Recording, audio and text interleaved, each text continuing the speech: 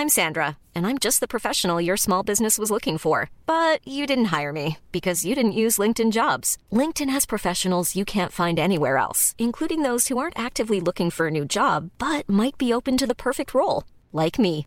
In a given month, over 70% of LinkedIn users don't visit other leading job sites. So if you're not looking on LinkedIn, you'll miss out on great candidates like Sandra. Start hiring professionals like a professional. Post your free job on linkedin.com/people today.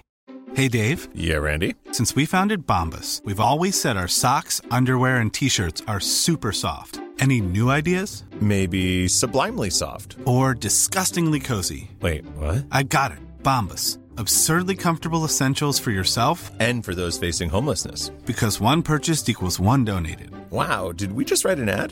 Yes. Bombas. Big comfort for everyone. Go to bombas.com/ACAST and use code ACAST for 20% off your first purchase.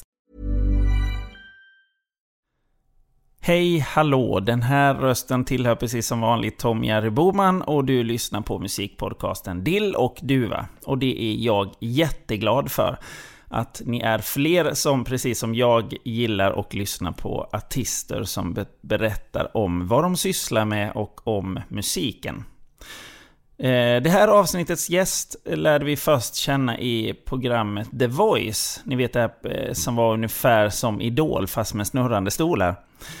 Hur som helst, Nicole Sabonet tog sig ur den där bubblan som var The Voice och är nu skulle jag vilja säga postpunkens okrönta drottning i Sverige med en musikalisk ljudbild som för tankarna till bland annat Joy Division. Men nu ska inte jag sitta här och babbla och dra på det för länge. Dill och Duva med Nicole Sabonet. Lycklig lyssning. Dill och Duva med Tom Jerry Boman. Sådär, ja, det är kanske lite, jag fick öppna dörren. Jag har precis cyklat från jobbet så jag blev så här. Det är en bra början på det. Det är konstigt väder, men jag älskar hösten. Det är min bästa tid. Ja, det kunde man nästan tänka sig med dig. Ja, men det är så här, det skapar typ fokus på något sätt. Det är så här krispig luft som skapar fokus i mig. Jag vet, det har nog med skola att göra. Ja. Mest, tror jag. Ja. Men det är någonting, det känns... Man känner sig, jag i alla fall känner mig mer på G sådär. Ja, det är grymt. Det är kallt. Vad gör du nu annars? Vi bara rullar på här helt enkelt. Jag har ju precis släppt min singel. Ja. Så just nu är det lite såna här saker. Alltså när typ folk börjar så här bry sig igen. Tycker du det är roligt? Eller den delen av att vara musiker? Nej, jag har haft väldigt jobbigt med det. För att jag har haft jättegod social fobi. Ja. Så att jag har hållit mig borta från det väldigt så här, jag har bara valt det som jag... Ja men så här, rent... Alltså musikindustrin är väldigt strategisk också. Man jobbar ju med folk som är strateger mer än musiker. Sådär. Så då har jag fått göra de sakerna som kändes viktiga för produkten. Ja. Men jag har gått i KBT i typ 1 år. Oj. Så att jag klarar av sånt här nu. Men det är ju otroligt att tänka när man tänker på, du står ju ändå på en scen. Ja, det är inte alls samma grej. Nej. Alltså, där känner jag mig mer skyddad än någonsin. Ja. Det känns mycket mer som min värld sådär än verkligheten på något Du kontrollerar ju allting där på ett sätt. Precis, liksom. Och det är precis allt som händer liksom. Det är ingen som kan störa det. Nej. Nu tycker jag inte att folk stör mig privat heller. Men jag har väldigt svårt med mycket folk och men situationer där man ska upprätthålla någonting som man blir självmedveten. Det är ju social fobi liksom. Ja. Så att, men det är bättre nu. Ja, jag kan liksom så här, gå ut och sånt. Det är trevligt. Ja, det är ju faktiskt trevligt. Ja, människor är ju inte onda liksom. Nej, de är sällan det. Det finns väldigt många snälla människor.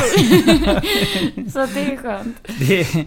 Vi alla är glada att du har tagit dig igenom den här KBT:n helt enkelt. Så det är trevligt. Ja. Men du, Vi ska ju prata lite om din musikaliska karriär eller ditt musikaliska liv. Ja. Så jag börjar helt enkelt med att fråga samma sak som jag frågar alla som är med i podden här.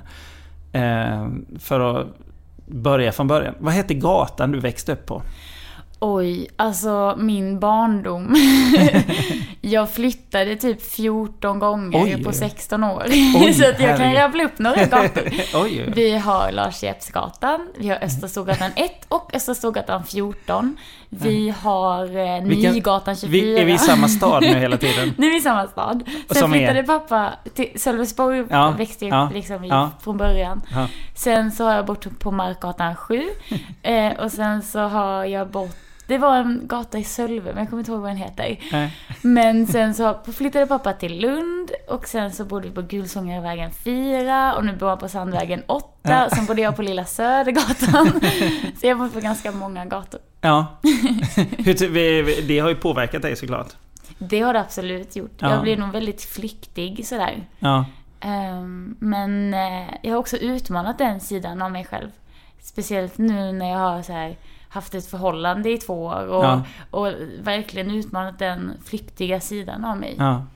Men i allt det här, kommer du ihåg när musiken kom in i ditt liv? Ja, alltså jag kommer inte ihåg, så det har alltid funnits där, klyschigt nog, så har det. Jag har sjungit sedan jag var liten och alltid på något sätt tyckte att det var kul med musik. Var du med i någon sån här kör eller någonting? Eller ja, jag gick i gospelkör när jag var liten. Vad hette gospelkören? Hette det något sånt där? Jag kommer inte ihåg. Det var någon sån här Kyrkans barntimme eller något sånt där. Och min pappa hatade det, för han är überartist. Och jag var med och bara sjunga. Så men han flyttade ju till Lund sen, så det var lugnt. Men sen så var jag med i så här skolkörer och sådär. Jag sjöng mycket själv och så.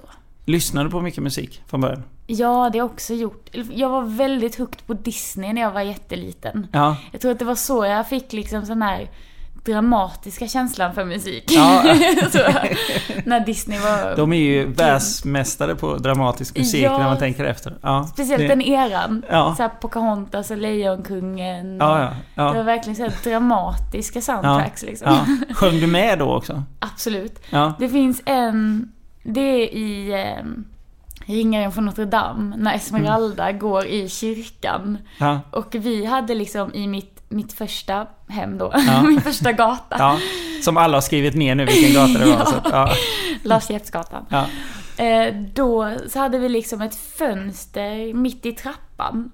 Och när hon går liksom i den här scenen i kyrkan, så är det liksom som att solen, och det blir som skuggor i hennes ansikte. Ja. Och så sjunger så här: Gud hjälp de människor, den låten. Och så gick jag liksom i trappan och sjöng det när jag var liten på någon låtsas svenska, bara för att få så här feeling. Ja. Så jag vill alltid relatera till musik. Ja. Vad sa grannarna? Jag tror det var nog lugnt, för att Sixten var ganska chill. Han var alltid ute i sitt trädgårdsland typ. Ja. Och de andra grannarna såg jag typ aldrig. Jag kommer inte ens ihåg vilka det var. Alla var bara glada. Ja, det var nog lugnt. Ja. Men vad var det för musik du lyssnade på där? Mer än Disney? Fanns det något annat också? Ja, Spice Girls. Nu snackar vi när jag var typ 5. Ja. Men sen så lyssnade jag ju på Nirvana. Ja. Och sen så spelade ju pappa mycket musik för mig. Ja. Jag bodde ju sen varannan helg där. Ja. Så att då hade vi så här roadtrips ner till Lund. Mellan Sölvesborg och Lund. Och då spelade han mycket musik som... I bilen där? Ja, precis. Ja. Så det var mycket Pink Floyd och mycket Jean-Michel Jarre. Och så här kultig musik mer. Ja. Och det finns ju också någon så här dramaturgisk feeling i den musiken. Ja. Och jag gillar det så här. Ja. Det var nog det som gjorde att jag kom in i hela rockvärlden på något sätt. Kände du på de här roadtripsen eller i den här att det var inte bara att du ville sjunga, utan att du ville göra någonting mer? Eller när kom den känslan liksom? Att typ uttrycka sig i musik, tänker du? Ja. Så jag vet inte, det känns som att det alltid har varit så. Men absolut inspirerat av den känslan jag fick av musik när jag var liten. Att man kan skapa det här själv också. Ja. Så att jag nog alltid skrev mycket dikter och sånt när jag var så här tidigt tonåren och så här. eskapist. Ja. Det är bra. Du är inte ensam. Det är många som jag pratar med som har börjat där någonstans med texterna liksom. Trevligt. Så här. Men vad var det? Började du spela något instrument på något vis?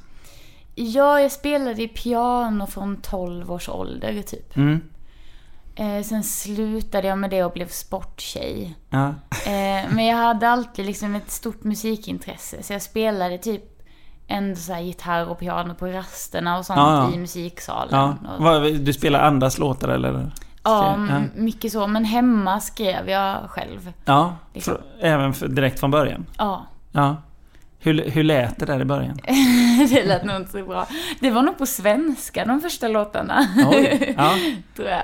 Och sen hade jag en kompis som hette Kim på högstadiet och vi tyckte väl att vi var ganska coola sådär. Jag var ju ingen cooling alls. Jag var ju oftast, hon var typ min enda kompis.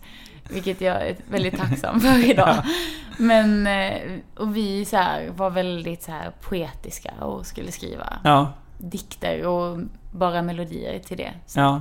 Men vad handlade låtarna om där i början? Besvikelse oftast.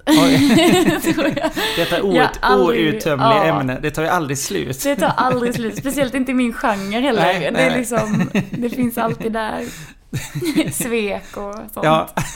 Men det är hårt. Kommer du ihåg några av de första grejerna du skrev? Nej, men jag har dem inspelade någonstans. Ja. Tror jag. Hur länge sedan är du lyssnar på det? Nu är det så att jag har ju flyttat så många gånger så att jag vet faktiskt inte. Nej. Säkert 10 år sedan. Ja. Liksom. Men kan du komma ihåg känslan du hade eller liksom hur du tänkte där i början? Jag var väldigt arg och sur liksom och besviken på omvärlden. Så att jag tyckte väl att det var min enda grej sådär som ingen kunde få tag på. Ja. När man var så här idrottstjej och hela den vibben av så här idrottsföräldrar och sådär. Det är inte... Jag passade inte riktigt där och tyckte att det var ganska jobbigt. Så att musiken var ju viktig liksom. Så att jag kommer ihåg att jag tyckte att att det var väldigt viktigt för mig att hålla på med det. Ja. Kände du det någonstans att även där, precis i början, det här vill jag göra mer och mer och mer? Eller förutom när det blev lite, när du seglade iväg i sporten där lite? Jag har faktiskt aldrig tvivlat på det. Nej. Förrän jag faktiskt typ kom in i musikbranschen. Ja. Och jag bara, fy fan. Nej, inte bara. Men det är så jävla tufft. Ja, det är så. Att, det är första gången någonsin jag har tvivlat. Det är typ senaste året sådär. Jag bara, är det här värt det? Och liksom, kommer jag palla det här? Liksom. Ja. Men någonstans är det. Och någonstans så fortsätter jag. Även fast det är tufft liksom. Men vi har varit framme här någonstans i högstadiet och sånt. Hur tog du musiken vidare sen framåt? Fortsatte spela? Jag fortsatte skriva och jag fortsatte alltid lyssna på väldigt mycket musik sådär. Sisters of Mercy och Joy Division och David Bowie och sådana kom in. Typ i slutet av högstadiet och sådär. Och hela så här postpunk-eran och new waven och Cure och alltså allt det där kom liksom, känns som att det kom på en och samma gång. Vet du varför det blev just det? Vad var det som fick dig in på det spåret? Nej, jag kommer faktiskt inte ihåg det. För att jag kan inte komma ihåg att det är någon som bara så här, lyssnar på det här. Nej. Utan nej, jag vet inte. Jag kanske fick något tips eller något sånt där. Det var nog bara för att det var sån käftsmäll. Och jag bara så här, oj, tillhörighet liksom. Ja. Så att jag kommer inte ihåg riktigt när det var. Då kände du, i musiken där så var det som att här hör jag hemma i den här musikvärlden liksom. Absolut. Började du då också liksom så här försöka göra musik så att det skulle låta på ja, det sättet? Absolut. Ja. Men det gjorde jag absolut. Framförallt så här melodimässigt. Så. Rent proddmässigt. Jag var inte så bra på att producera sådär på den tiden. Nej. Liksom. Jag hade ingen avancerad dator och sådär. Men Men jag kommer ihåg att jag skrev musik som jag visste hur det skulle låta sen. Ja, liksom, hur det lät i huvudet och sen så skulle det liksom... Ja. Men det låter som att du gjorde allting själv. Ja, på den tiden jag har varit mycket själv liksom.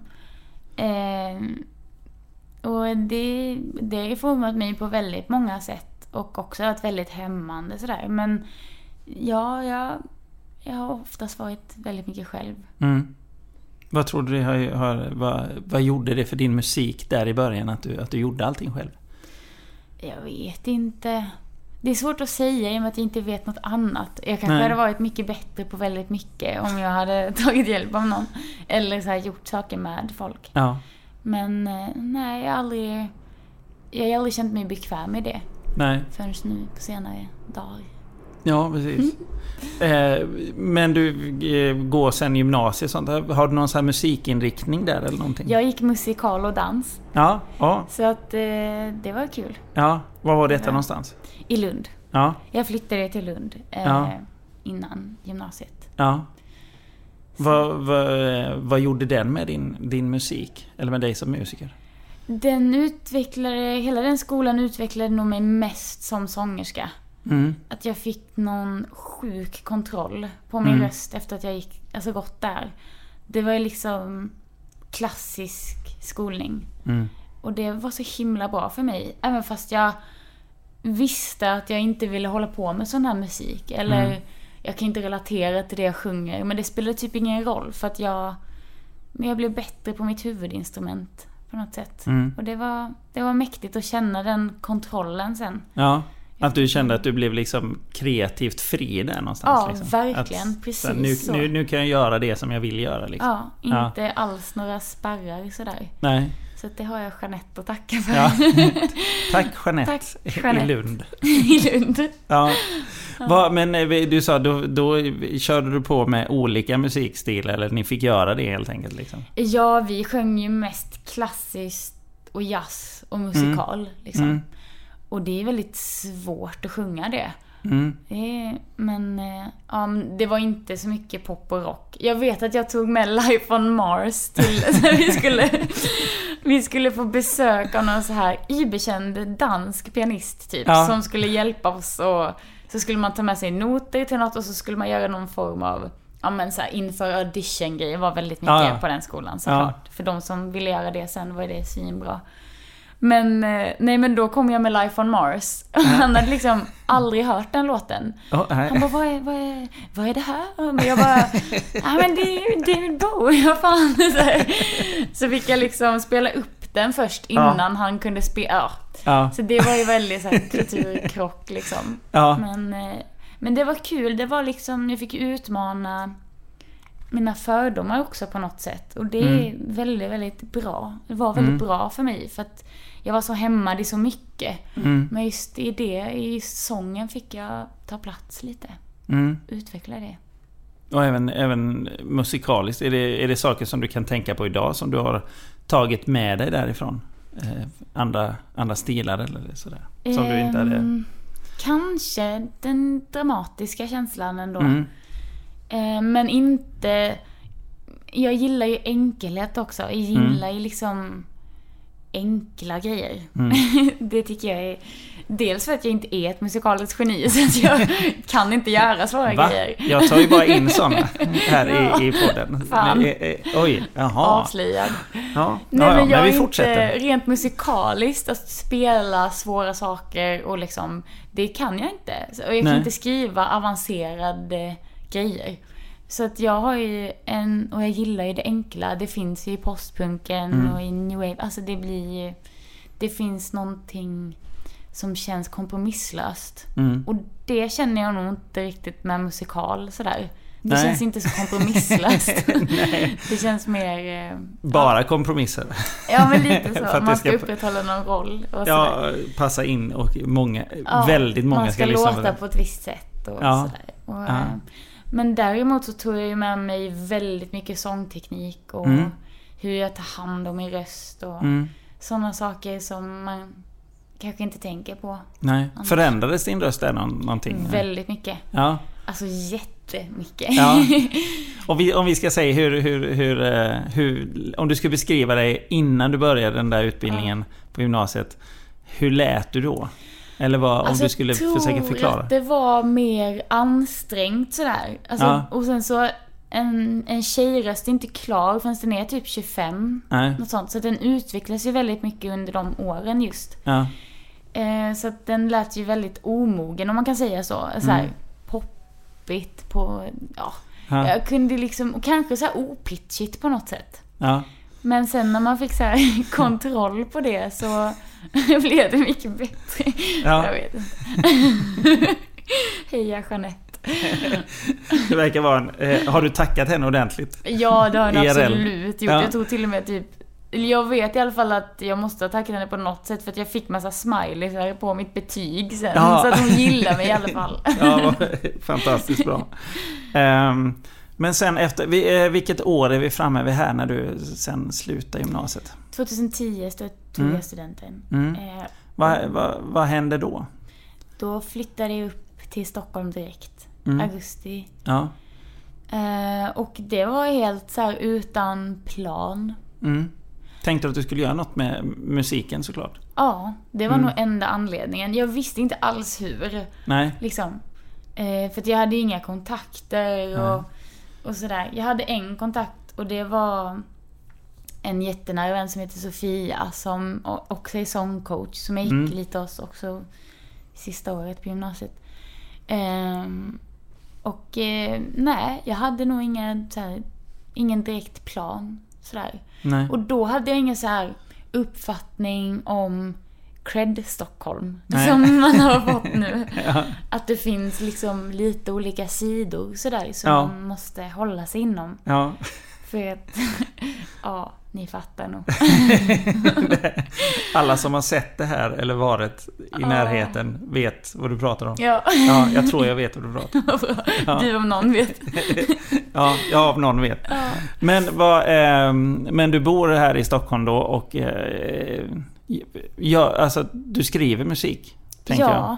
Ja, det gjorde jag. Och sen så fick jag kontakt med någon så här producentsnubbe som var ganska ung, som jag inte kommer ihåg namnet på nu. Men lite så här att jag åkte till vissa studios här och där de hade färdigskrivna låtar och bara, men alltså det var lite den feelingen typ. Ja.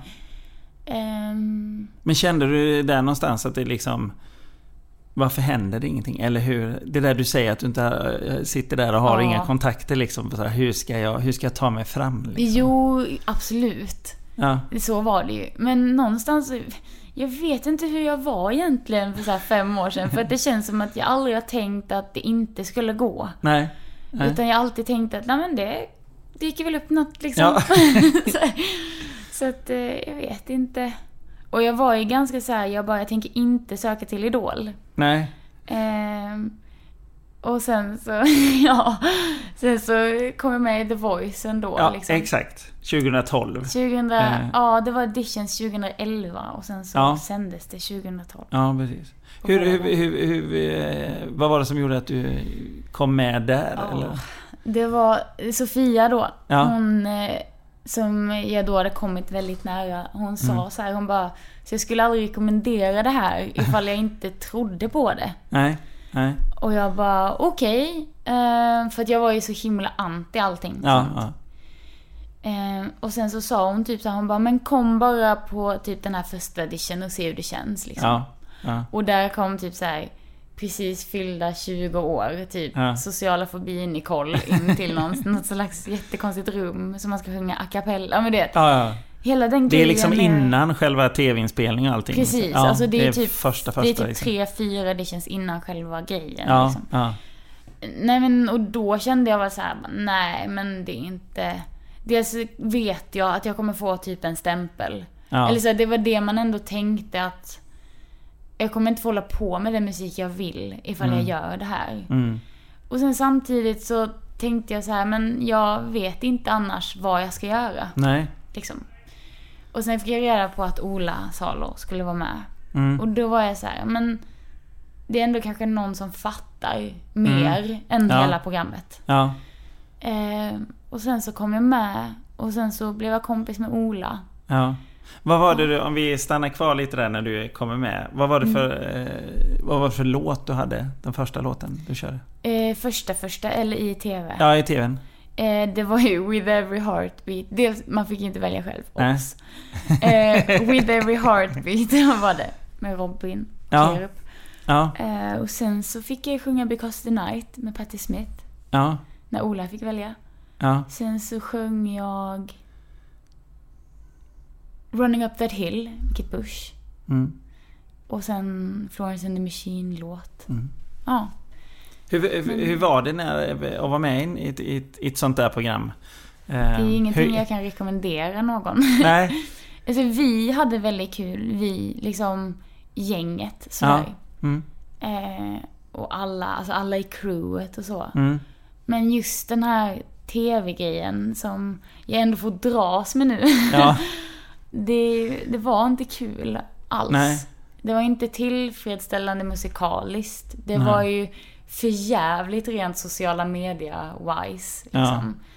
Jag har inte fått så många mordhot någonsin som under den perioden.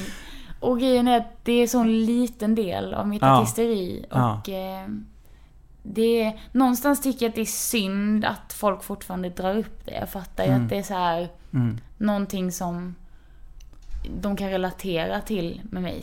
Eller så här, men det känns ändå som det känns ju ändå som du har ju ändå tagit det väldigt långt bort från det nu liksom. Ja. Det är visserligen, nu tar jag ju upp det. Ja.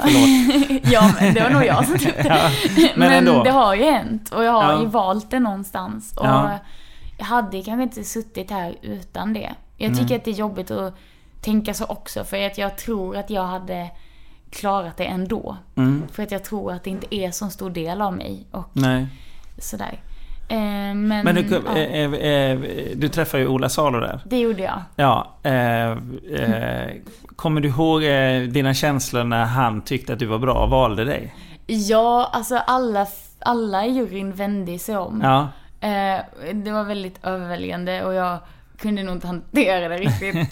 Men jo, det kommer, eller framförallt efteråt kommer jag ihåg när han så här. Man kommer inte ihåg någonting i tv för att det är som ett svart hål bara. Ja. Och man tror att, alltså, man ser på tv att det händer på riktigt, men det känns verkligen inte så. Man tror inte att det är riktiga kameror liksom. Så det känns så att man det är så här, är bra. Ja, det är i sig väldigt positivt. För folk som nu inte har sett The Voice så det går ju ut på att till exempel du går på en scen och de här 3 juryn sitter med ryggarna mot, och sen får de välja att snurra på sin stol och se dig då. Det är därför allting utgår från rösten liksom. Vem var det som snurrade först? Kommer du ihåg det? Eller kan du... Det kan ha varit Carola som gjorde först. Ja.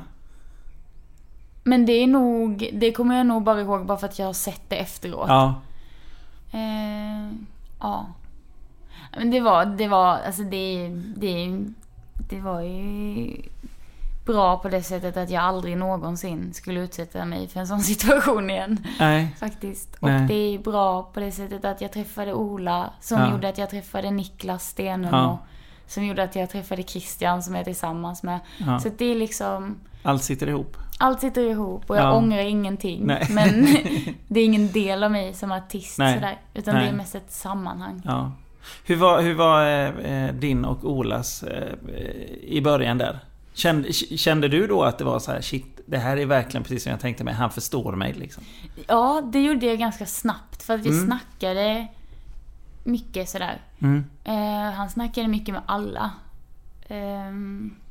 Så det kände jag nog, absolut. Sen valde han ju Patti Smith-låt också. Så då jag bara såhär, yes. Ja. Bra. Ja. Men du kom ju med där till semifinal, var det va? Ja, precis. Ja, och sen... När Ola inte fick rösta kvar med längre. Ja, man ska ha en sån person som håller kvar en. Life is full of what-ifs. Some awesome, like what if AI could fold your laundry? And some, well, less awesome, like what if you have unexpected medical costs? United Healthcare can help get you covered with Health Protector Guard fixed indemnity insurance plans. They supplement your primary plan to help you manage out-of-pocket costs. No deductibles, no enrollment periods, and especially no more what-ifs. Visit UH1.com to find the Health Protector Guard plan for you. Many of us have those stubborn pounds that seem impossible to lose, no matter how good we eat or how hard we work out. My solution is PlushCare. PlushCare is a leading telehealth provider with doctors who are there for you day and night to partner with you in your weight loss journey. They can prescribe FDA-approved weight loss medications like Wegovy and Zepbound for those who qualify. Plus, they accept most insurance plans. To get started, visit plushcare.com/weightloss. That's plushcare.com/weightloss. Since 2013, Bombas has donated over 100 million socks, underwear, and T-shirts to those facing homelessness. If we counted those on air, this ad would last over 1,157 days. But if we counted the time it takes to make a donation possible, it would take just a few clicks. Because every time you make a purchase, Bombas donates an item to someone who needs it.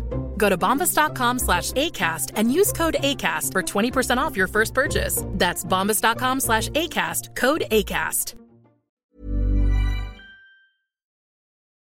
Men efter det sen, hur var det då att slussas ut i verkligheten, om vi säger så, direkt efter det liksom? Jag tyckte det var väldigt skönt. För att jag trivdes inte så bra i tv-sammanhanget. Nej. Och jag visste att jag och Ola skulle fortsätta ha kontakt. Och att han ville jobba med mig. Så att det kändes mer bara som ett äventyr sådär. Och sen så hoppade Niklas på ganska snabbt. Och sen har det varit så sen dess. Ja. Bara att jag har tagit över. Ja, precis. Men hade du för att du släpper din första skiva rätt snabbt efter den ändå. När skrev du den? Jag började ju skriva med Ola. Och då släppte vi den singeln innan albumet var klart. Jag släppte egentligen... Och det var singeln så alla hänger med. Ja, Unseen Footage.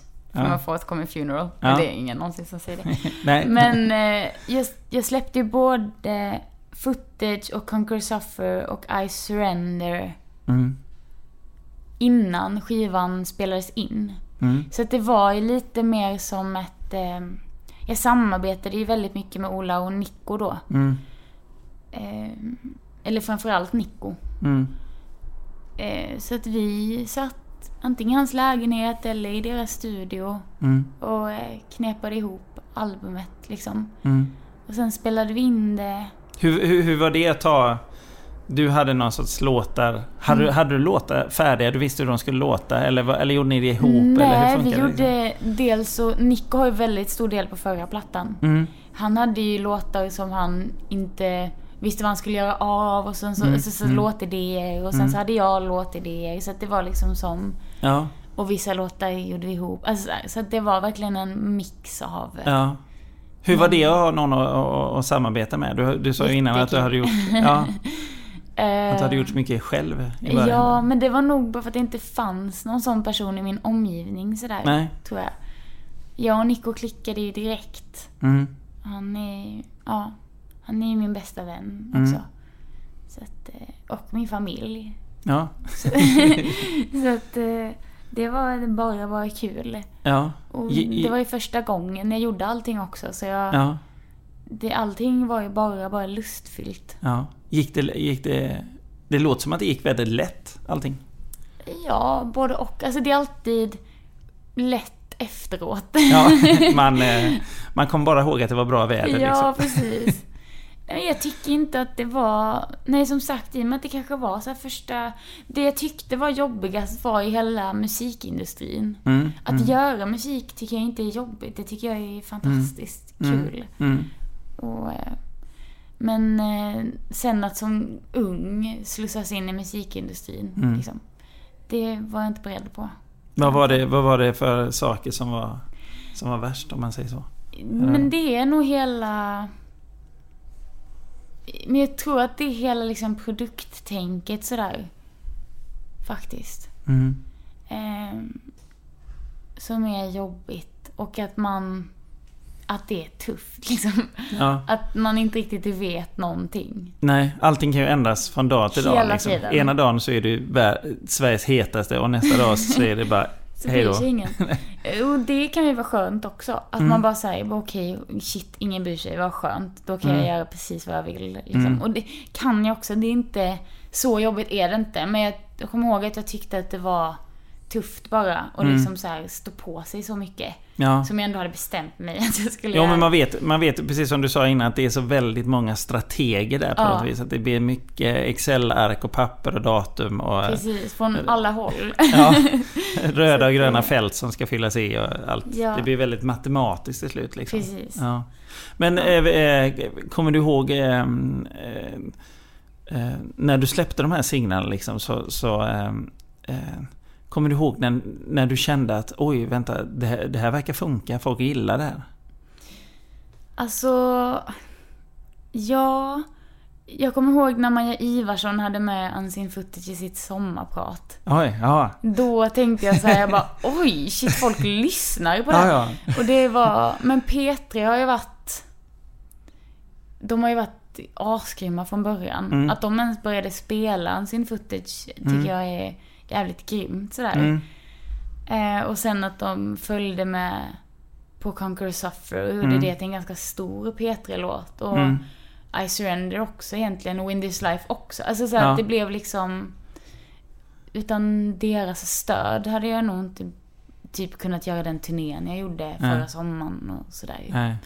Så de har jag att tacka för mycket. Ja, men vad är just när du får reda på där att Maja Ivarsson i The Sounds använder eller spelar din låt. Ja.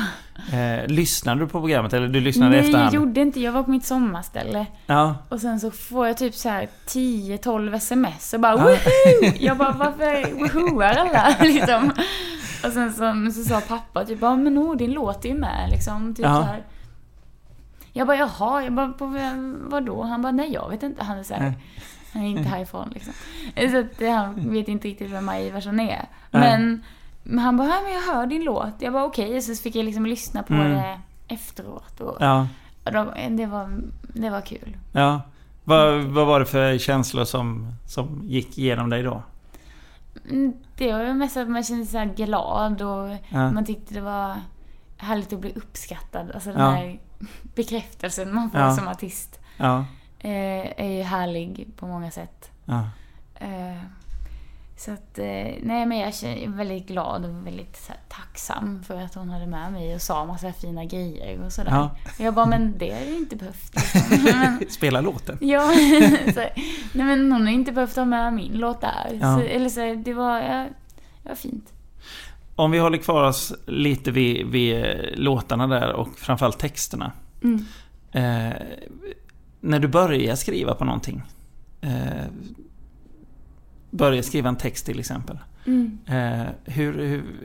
hur jobbar du då? Har du någon så här speciell, något sätt du skriver på? Hela första skivan var en lite så här orientering för mig. Dels rent i studio, produktionsmässigt, och jag vill att det ska låta så här, och sen så vet jag inte riktigt hur man gör det. Nej. Så då var det bara att jag hade så här Nico där. Liksom. Men då började jag väl på olika, alltså från olika håll. För att ibland hade ju Nico liksom skrivit text och sen så skulle jag ändra texten. Alltså så här, det blev liksom, hade mer att jobba med. Men nya skivan har jag gjort nästan allt själv på. Och då har det varit en annan process. Mer en process som är bara jag på något sätt. Och ibland så har det varit text från början. Och ibland så har jag liksom producerat låten och sen gjort text till den. Är du en skulle du säga att du är en artist som det brukar finnas två olika. Det finns ju de som gör 300 låtar och sen tar de 10 bästa, eller så gör de 10 från början. Vilken är du? Gör du väldigt många? Nej, det gör jag inte. Nej. Jag gör en del, men aldrig så där många så att jag inte vet. Nej. Så den här skivan jag har ju bara gjort det här typ en gång. Ja. Men den här skivan det har ju varit ett tema, och det har varit liksom en story på ett annat sätt och sådär. Så att jag vet inte riktigt. Nej, jag har inte... Det är klart att det är låtar som inte har kommit med sådär. Jag är inte bara så här, nu har vi 8 stycken, let's do it. Utan det är mer... Berätta vad skivan heter också. Så Miman heter den. Och vad är det ifrån? Det är från Aniara. Ja, jag vet. Det är min favoritbok. Det är min favoritbok också. Ja, fantastiskt. Ja, herregud. Det är verkligen... Ja. Har du något favoritstycke i den som du kommer ihåg? Jag tycker ju om... Jag har ganska många. Eller framförallt gillar jag alla de här sektscenerna. Ja. Som början gillar jag väldigt mycket också. När de slussas in. Ja. Den är ju extremt målande här. Nu börjar vi prata om böcker här i musikpodden. Men jag tycker det är okej, för det är en viktig bok. Ja, det är en viktig bok till min skiva framförallt. Ja. Nej men, ja, den är väldigt målande. Och jag skulle säga att alla måste läsa den. Ja. Kommer man att höra det på något sätt när man lyssnar? Det kommer man absolut. Alla låtar utspelar sig på något slags Aniara. Och jag har liksom skrivit allting alltså från ett nu dör vi perspektiv som Aniara ändå är liksom. Och att den handlar långt ifrån Disney nu är vi. Långt ifrån Disney. Skönt. Ja, det är tur att man utvecklas som människa. Nej, men jag gillar jag har skrivit om människans girighet framförallt, och att jag tror att den är orsaken till vår undergång. Och det skriver ju Martinsson väldigt målande om i Aniara. Att vi förstör vår värld och att vi beter oss illa mot både varandra och mot vår jord. Ja, verkligen. Jag har ju jag tror det är kapitel 18 som är rätt kort är min favorit. Så det kan alla ta och eller vers tror jag de heter, va? Vers heter. Det är sång i så fall. Ja, sång är det. Ja, sång 18. För den är om man läser den och sen direkt efter lyssna på Känn ingen sorg för mig Göteborg med Håkan Hellström, så märker man att det här är exakt samma sak. Ja. Det var väldigt, när jag hörde den låten första gången så bara, vänta nu här. Mäktigt. Det här är samma sak. Det ska jag också göra, det har jag gjort. Nej, han kanske också läste boken. Ja, kanske. Ja. Ska jag fråga honom någon gång? vi får göra det. Har du läst boken eller har du inte läst boken? Jag tänkte kolla lite också. Du sa ju innan där att tack vare att de här singlarna gick så bra i radio och alla möjliga, allt från Maja Iversson till alla andra tyckte att det var bra. Så fick du ut och spela. Ja. Vet du hur många spelningar gjorde du den rundan? Vi satt i Eskilstuna hela bandet och jag och typ räknade, och då var vi uppe i nästan 60. Ja. Så att det var väl runt 60 spelningar. Ja. Liksom. Vad hände på den resan från första spelningen till sista? Väldigt mycket. Dels så hela bandet har ju blivit som hela projektet. Jag tog ju med dem i inspelningen på Must Exist. Och sen så vi är som en familj liksom. Och det känns som att det inte bara är jag. Nej. Och det är skönt. Även om jag får göra de här sakerna och sådär som de slipper. Nu tyckte jag det här var väldigt trevligt för att jag går till KBT. Men det känns som att vi är allihopa med i det här tillsammans. Ja.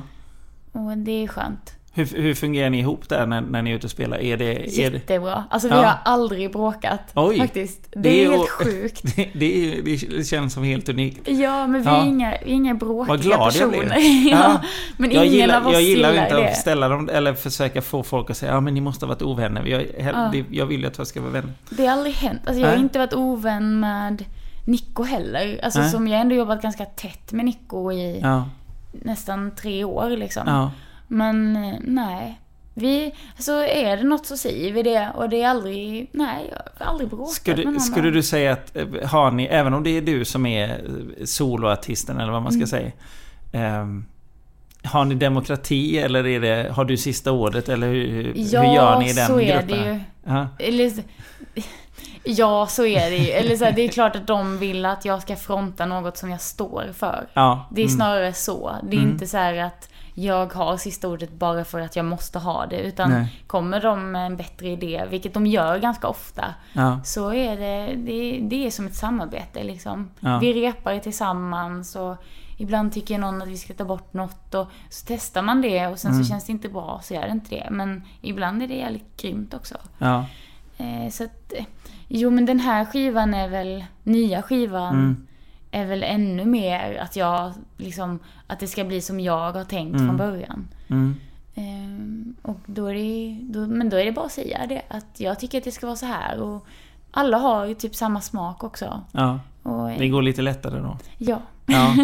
Är det någon, om vi håller oss kvar vid live-spelandet, är det någon speciell spelning du kommer ihåg som var speciell eller konstig eller något sånt där? Ja, alltså den konstigaste spelningen måste vara i Kina. Alltså vi var i Shanghai i några dagar.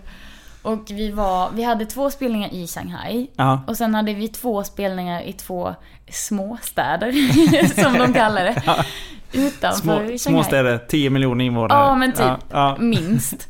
Och sen, men det var inte i Shaoqing utan den andra stan. Ja, i alla fall. Så det var så jävla konstigt. Vi stod och spelade och de kineserna, eller de som var där, de satt liksom och spelade något slags så här tärningsspel. Samtidigt. Oj.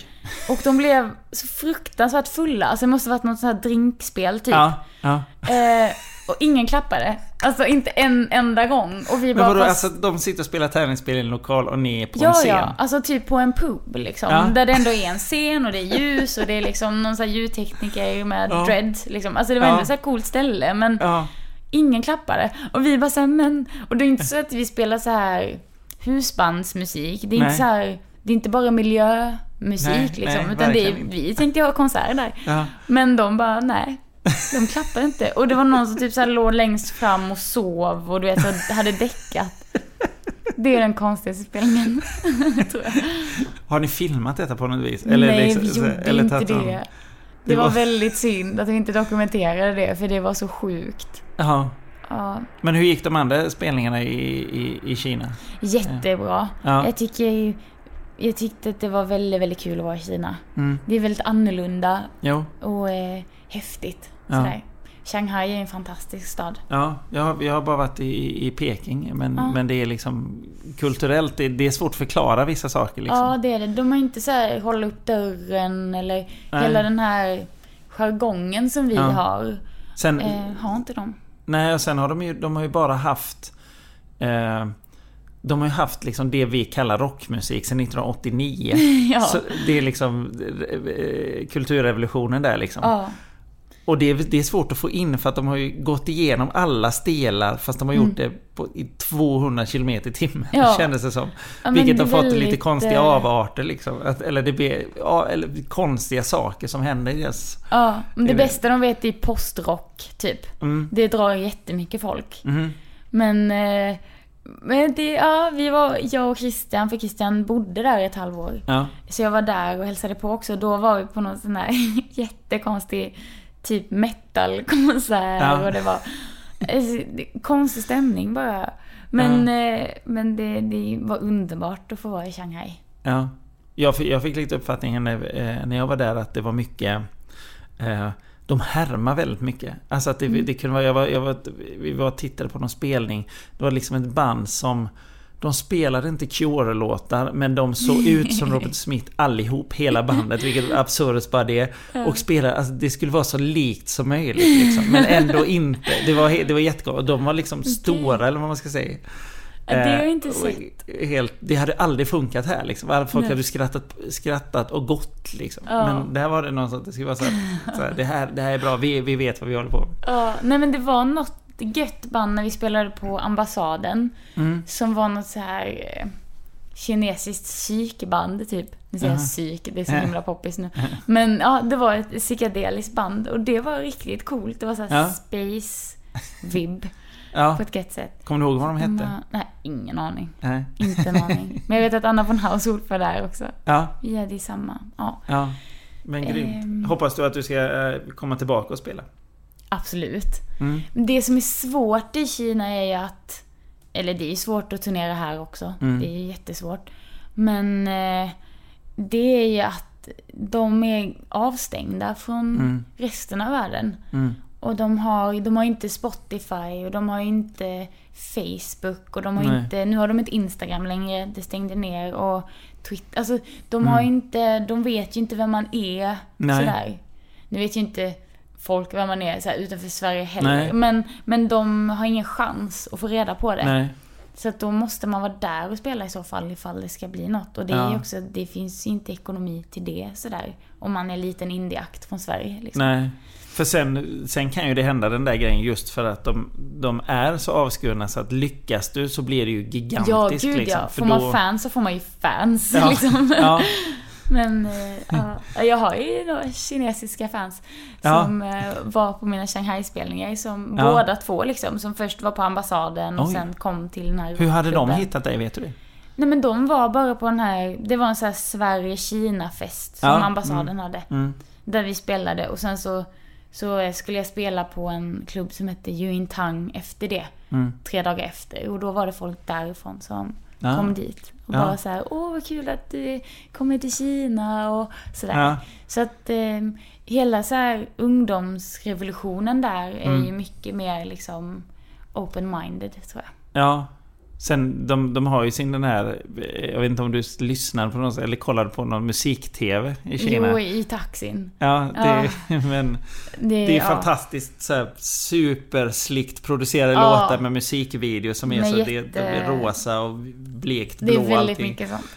Allting. Så att man förstår att allting som går någon annanstans blev väl liksom så här, vad är det här liksom? Ja, och det går inte så här, även fast de inte får någon slags information från omvärlden, så vet man att de hungrar efter annat. Ja. Och det känns kul. Ja, och där kom du.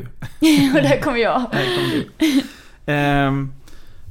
Men nu har du släpper din andra skiva här. Vad tänker du framåt sen? Om du skulle se liksom... Jag skulle vilja spela mer utomlands. Jag skulle vilja göra liksom typ en Tysklandsturné och spela i Tyskland skulle jag vilja göra. Så det skulle passa också. De har ju den där sköna saken i Tyskland att alla måste spela en timme.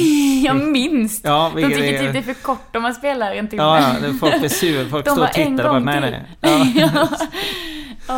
Det har jag hört. Den är rolig. Men, det är kul. Nej, men jag vill liksom, det är klart att jag vill sälja musik utomlands, att jag får spela. Har du någon sån här som du skulle vilja samarbeta med? Någon annan artist? Typ en feature? Ja, eller någonting. Ja. PJ Harvey hade inte varit tråkigt. Nick Cave skulle jag vilja göra någon gång. Ja. Det känns lite som att det skulle kunna hända. Jag vet inte varför. Eller typ Warren Ellis. Eller så här, bara få hänga med dem någon dag i deras studio liksom. Nu tror jag att Nick Cave inte har det så bra just nu, men förhoppningsvis kommer han på fötter någon dag och fortsätter göra musik. Men jag tänker att jag ska hänga med dem någon dag. Det är väldigt bra mål. Det är fantastiskt bra mål. Ja, det hade varit kul. Jag vet inte vad jag skulle göra, men bara hänga liksom. Snacka lite liksom. Ja, jag älskar ju Nick Cave. Han är verkligen... jag älskar verkligen Nick Cave. Du har sett filmen såklart. Ja, det har jag. Typ 4 gånger. Oj, och jag tycker det är typ den bästa dokumentären jag har sett. För att den fokuserar på det lustfyllda i liksom hela musik och skapande grejen. Att han gör det för att han måste och för att han blir lycklig av det. Och det fanns liksom ingen sån här destruktiv ådra i det som det finns i många andra dokumentärer. Att det är något slags lidande som driver. Och det var väldigt inspirerande att se det. Det är också så långt ifrån musikbranschen man kan komma, känns det som. Väldigt. att man bara säger shit, jag älskar det här. Jag måste bara gå upp varje dag och sätta mig vid min skrivmaskin och alltså, hela den grejen. Jag blir det blir rörd.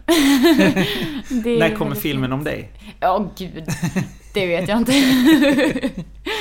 Inte egenproducerad i alla fall. Vi får se. Någon gång hoppas vi på det.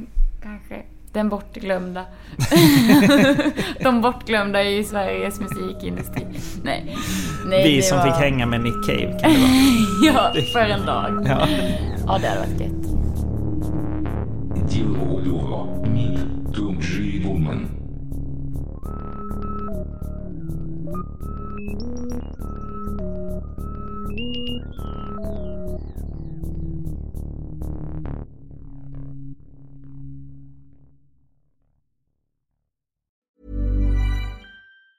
Hi, I'm Daniel, founder of Pretty Litter. Did you know cats tend to hide symptoms of sickness and pain? I learned this the hard way after losing my cat, Gingy. So I created Pretty Litter, a health monitoring litter that helps detect early signs of illness by changing colors, saving you money and potentially your cat's life. Pretty Litter is veterinarian developed, and it's the easiest way to keep tabs on your fur baby's health right at home. Go to prettylitter.com and use code ACAST for 20% off your first order and a free cat toy. Terms and conditions apply. See site for details.